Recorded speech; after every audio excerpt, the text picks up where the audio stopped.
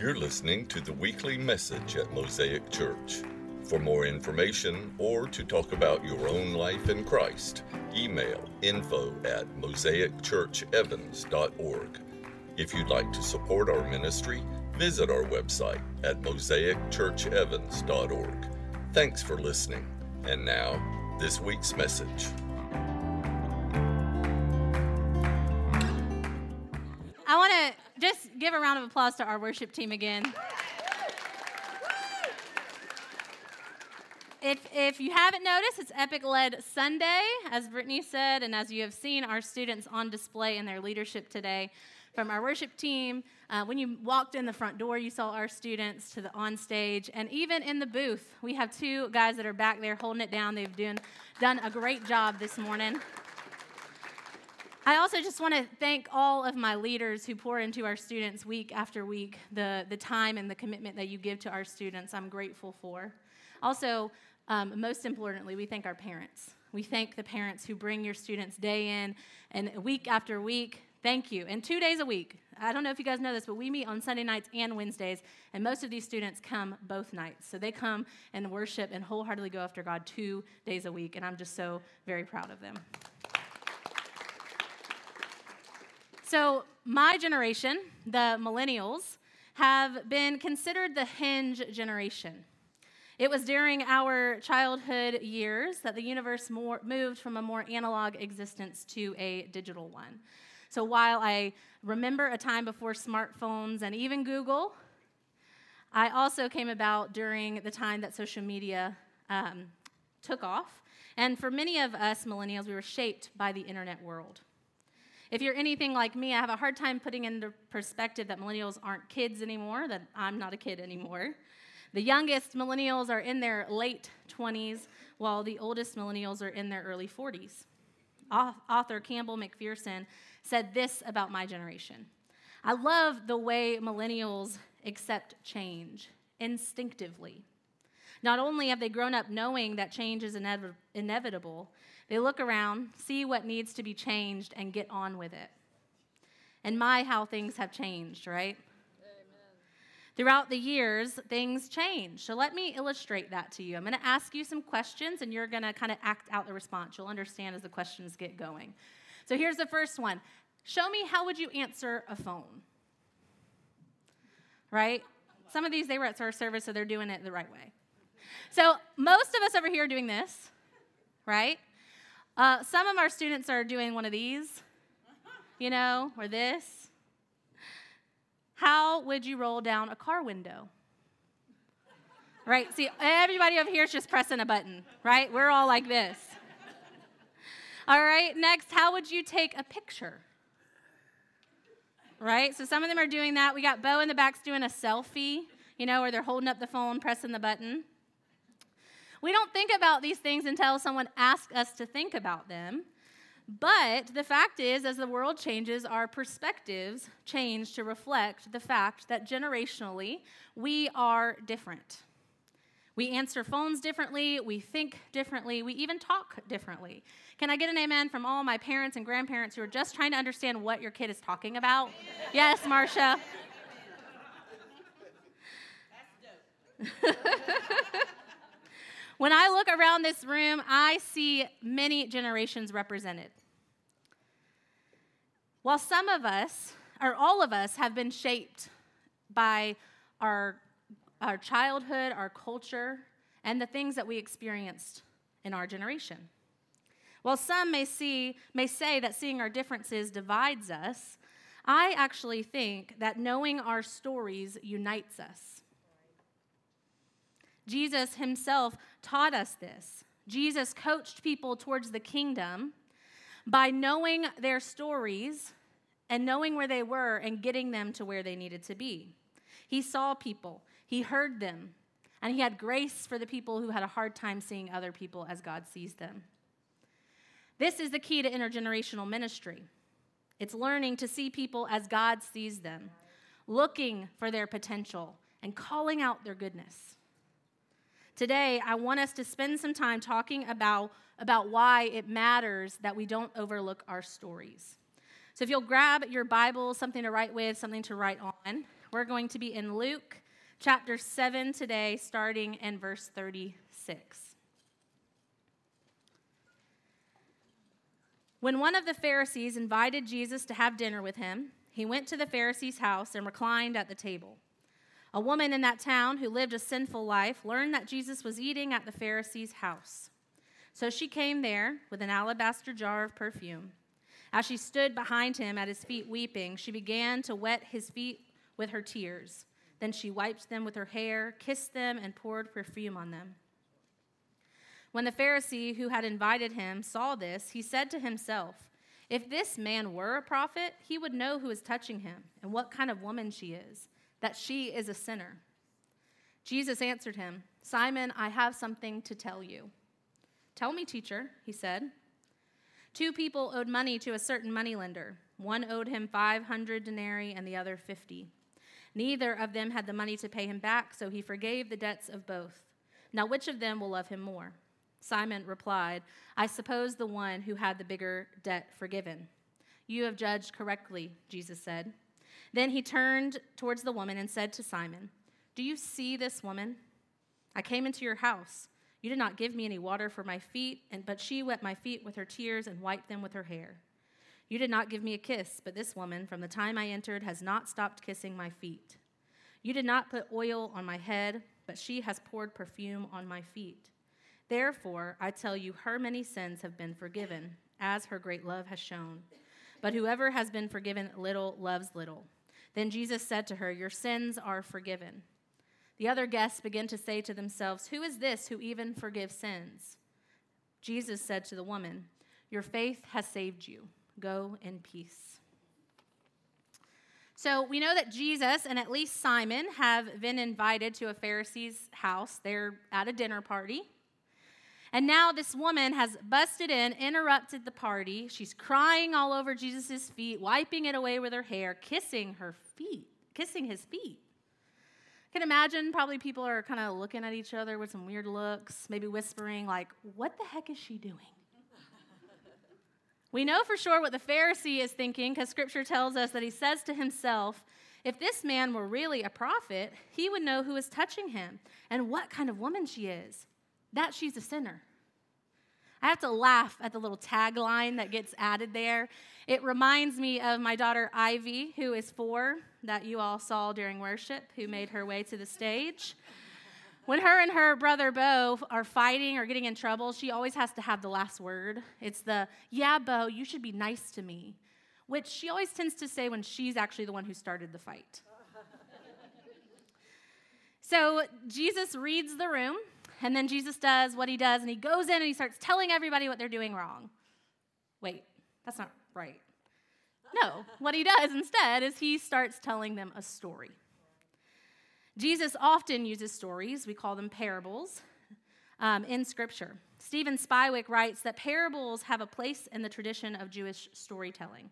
And Jesus' parables used elements of everyday life to illustrate a more profound message. So I wonder if you know why epic is called epic. I'm going to tell you the story today.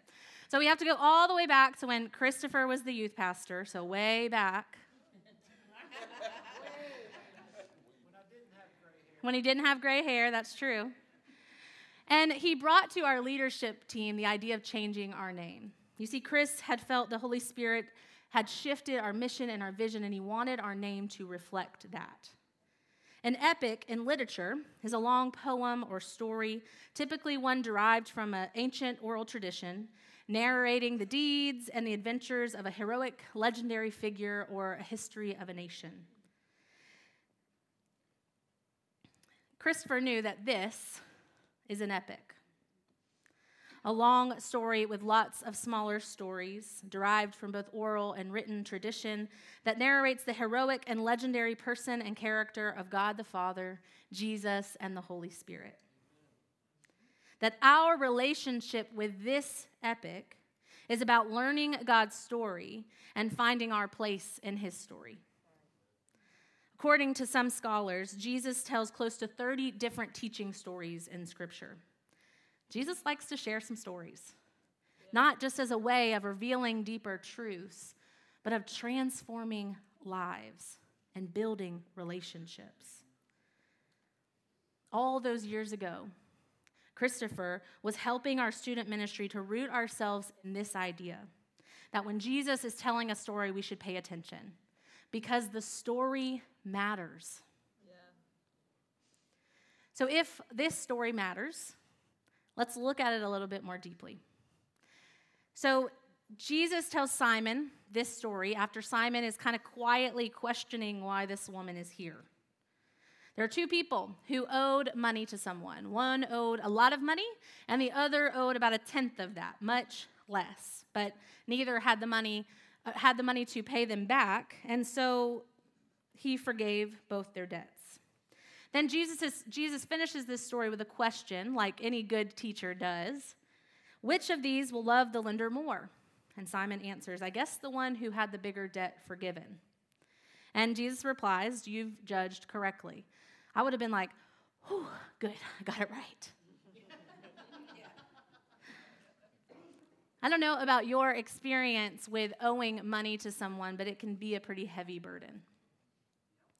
Whether it's a personal loan from a family member or student loan debt, that burden can be crippling for some of us.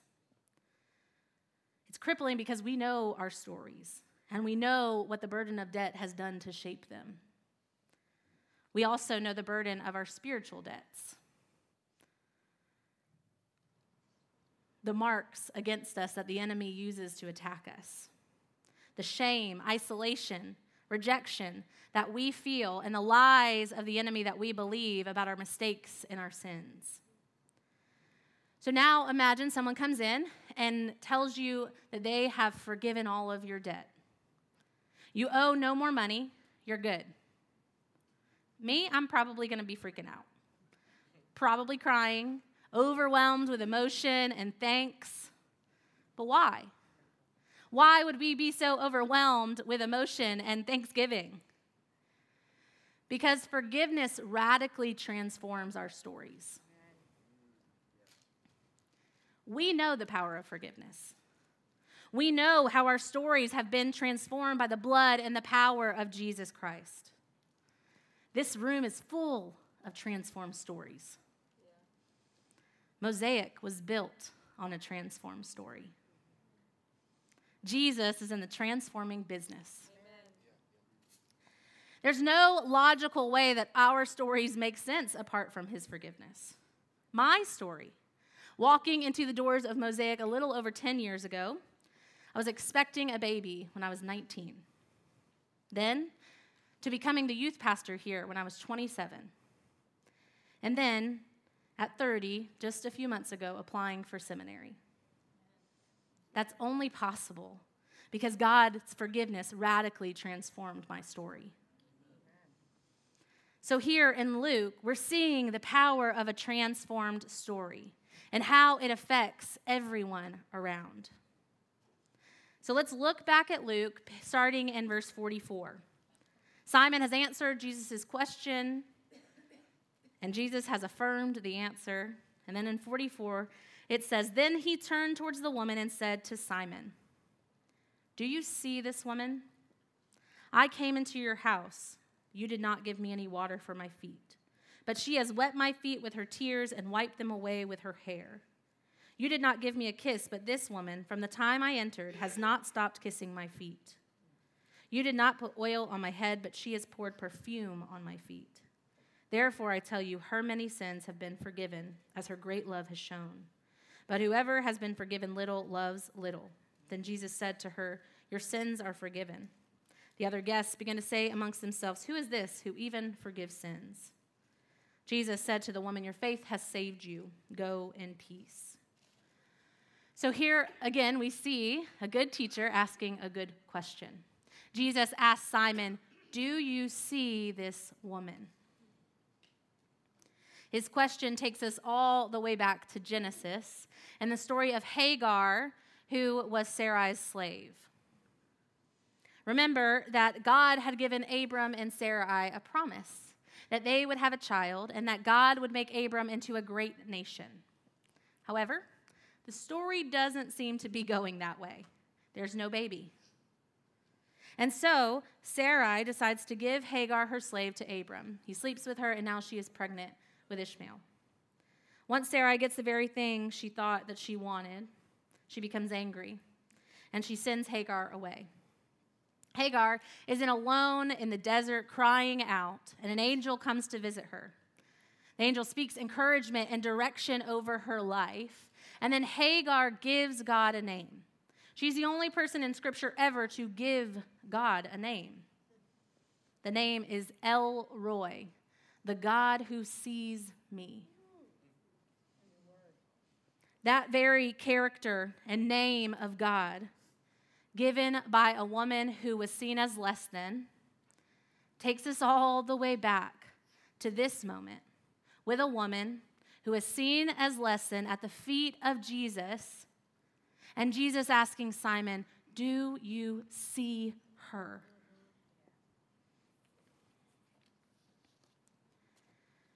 Jesus is asking Simon to set aside his condemnation of her so that he can see the beautiful story that God's writing now. He's asking Simon not to see her reputation and think she doesn't belong here, shouldn't be touching Jesus, but to see that her forgiveness that she's received has radically transformed her story, and that it has now called her to pour out worship and adoration. The story matters. Forgiveness radically transforms our stories. And radically transformed stories call us to worship, serve the Lord, and build community. Jesus was able to look at this woman and offer her a real transformation through forgiveness. Not just because he was a kind and loving rabbi, but because he knew that the cross was ahead of him. He knew that the very debt of sin and shame that she was carrying, he soon would take on his own and pay in full for her. We too, who have accepted Jesus' gift of salvation, have had that forgiveness radically transform us. And now we stand with the question ahead of us, what do we do now?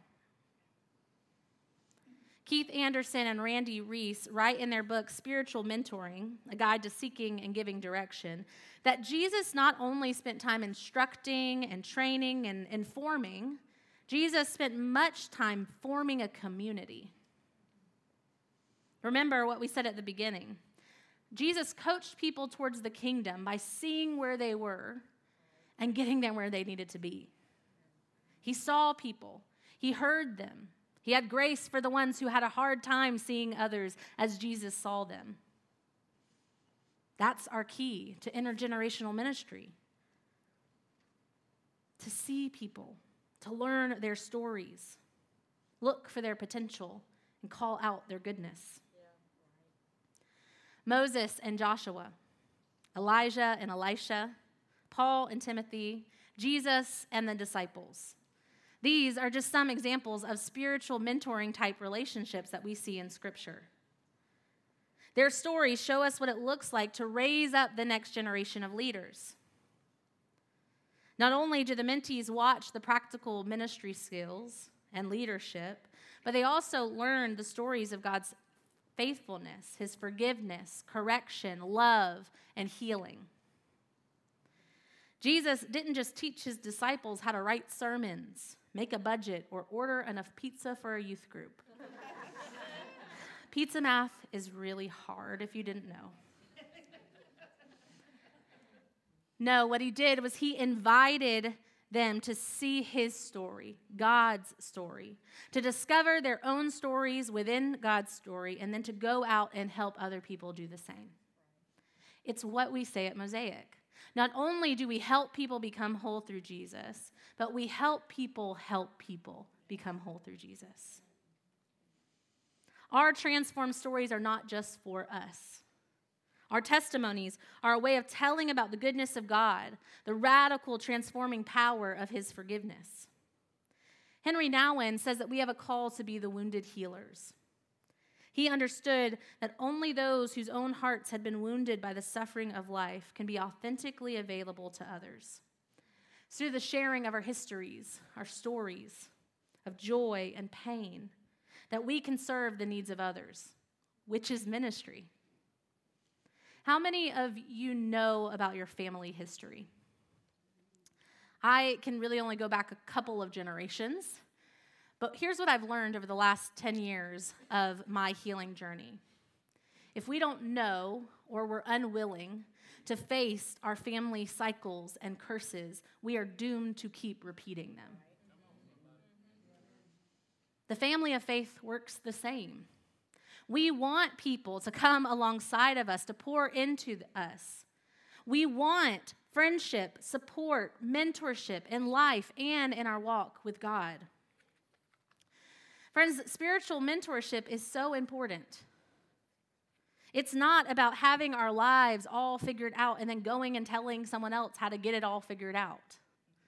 It's more like climbing up a mountain, knowing someone is coming behind you, so you take a minute to turn around and tell them where the loose rocks are.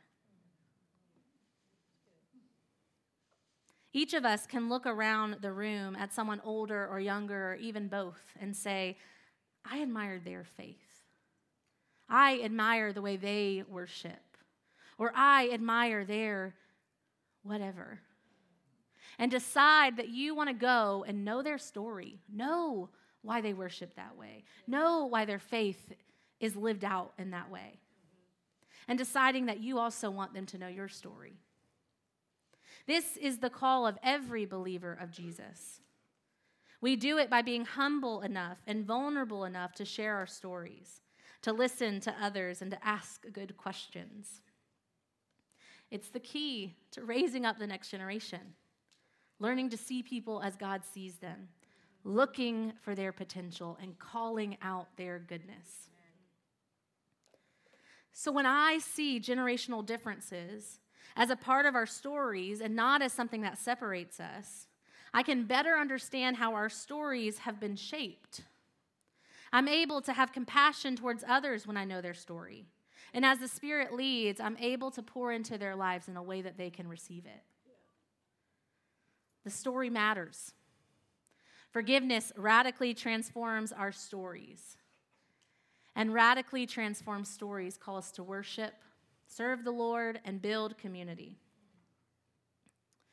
When I was a kid, one of my favorite books that my mom would read me is Stone Soup. Does anybody know that story? Yeah.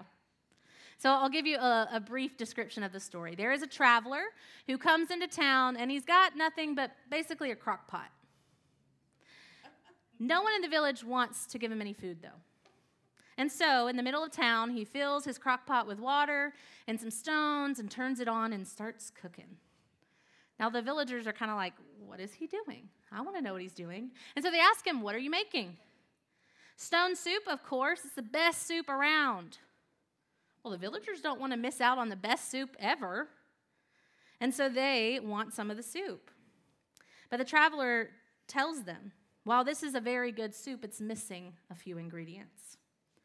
Not wanting to miss out, the villagers then offer up a way to help. They offer some carrots, potatoes, onions, cabbage, peas, tomatoes, chicken, pork, beef, milk, butter, salt and pepper. I would add some garlic powder. So at the end, as the soup has now come together, the traveler then takes those stones out and serves the soup, and they enjoy a meal together. Sitting down with someone who is not your age or your stage of life can feel a little bit like drinking just that stone soup. It's hard. And from the outside looking in, it doesn't look very appetizing when it's just some water and some stones. But when you add your story and someone else adds their story in, now we've got some flavor, some character. We've got the beginnings of a beautiful soup. Today, you've seen some of our students' talents on display. I really could have spent the whole morning just going name by name of our students, telling you what they mean to me and the gifts that they bring to this community. While I won't be able to name them all, I'm going to tell you about some of their gifts. We have singers, musicians, prayer warriors. We have students who can program computers and win almost any video game. Our students are creative, not just in what they make with their hands, but in the dreams that they dream. We have students who are funny and caring. We have a student who gives the best and most thoughtful gifts. We have athletes and actors. And I told one student recently that if I am ever shipwrecked or lost in the woods, he better be with me, because I would trust my life on his survival skills. We have students who show up and pour into their community. We have students who face their fears, step outside of their comfort zones, and wholeheartedly go after God. Students, I could spend also a lot of times going through this room of the adults and telling you their gifts and what they mean and how you are better because of them.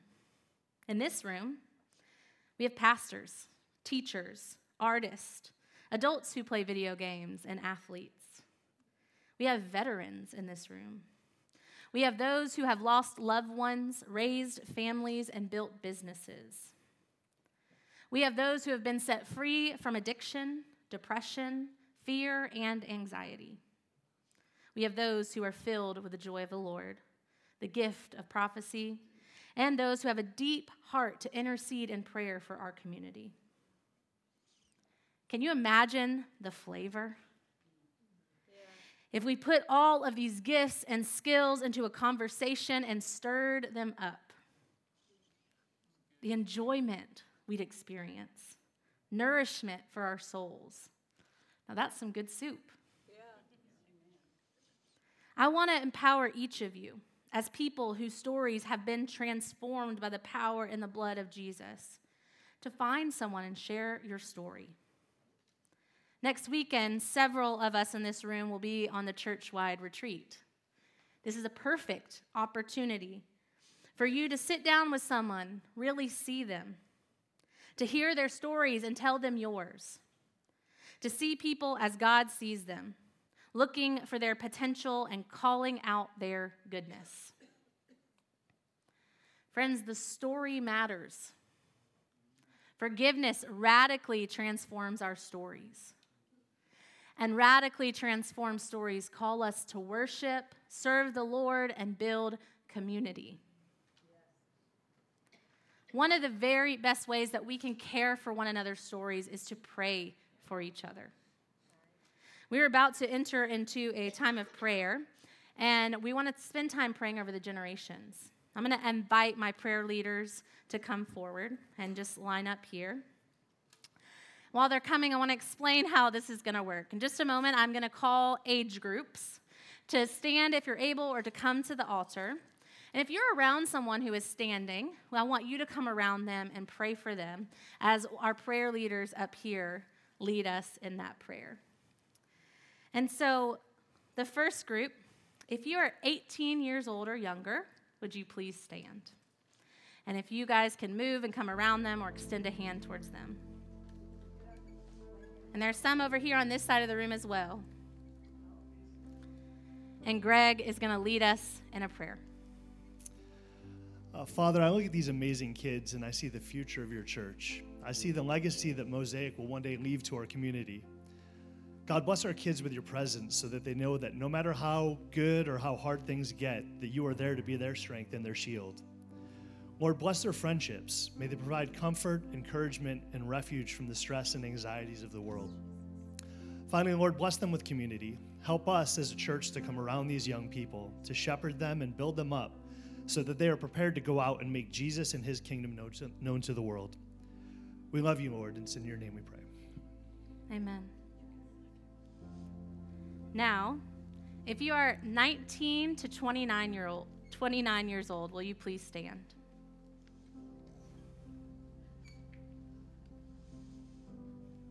And you'll come around them as Margie leads us in prayer. Lord God, I pray for young adults, those who are finding their way in life. As they come into who they are as adults, I ask that you lead and guide them. Grant them the courage to act with integrity and love, compassion and mercy, grace and wisdom. Protect them from unnecessary hardship and give them strength and perseverance to live faithfully through the realities of life as an independent adult. Grant them godly companions and mentors as they become godly companions and mentors for those who follow behind. Love them well, Lord, as they become the leaders of tomorrow. In Christ's name we pray. Amen. Amen. Now, if you are 30 to 49 years old, will you please stand? And Debbie will lead us in prayer. Lord, I pray for everyone 30 to 49 years old. I pray that during this active time in their lives, they would find peace in you. Please let them know that when things get hectic, they can trust in you. They are never alone. Yes, Lord. Amen. Now, if you are 50 to 69 years old, will you please stand?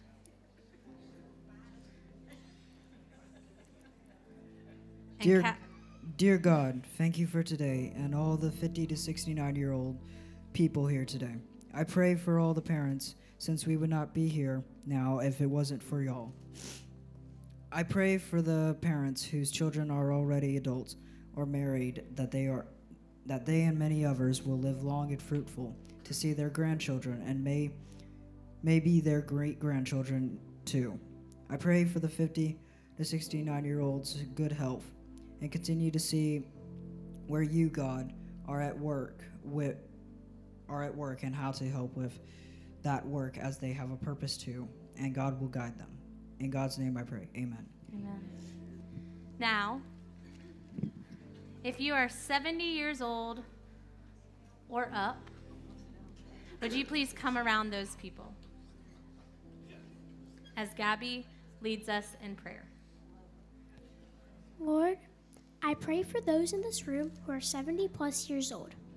I want to first thank you for the legacy of faith they have created and passed down to us.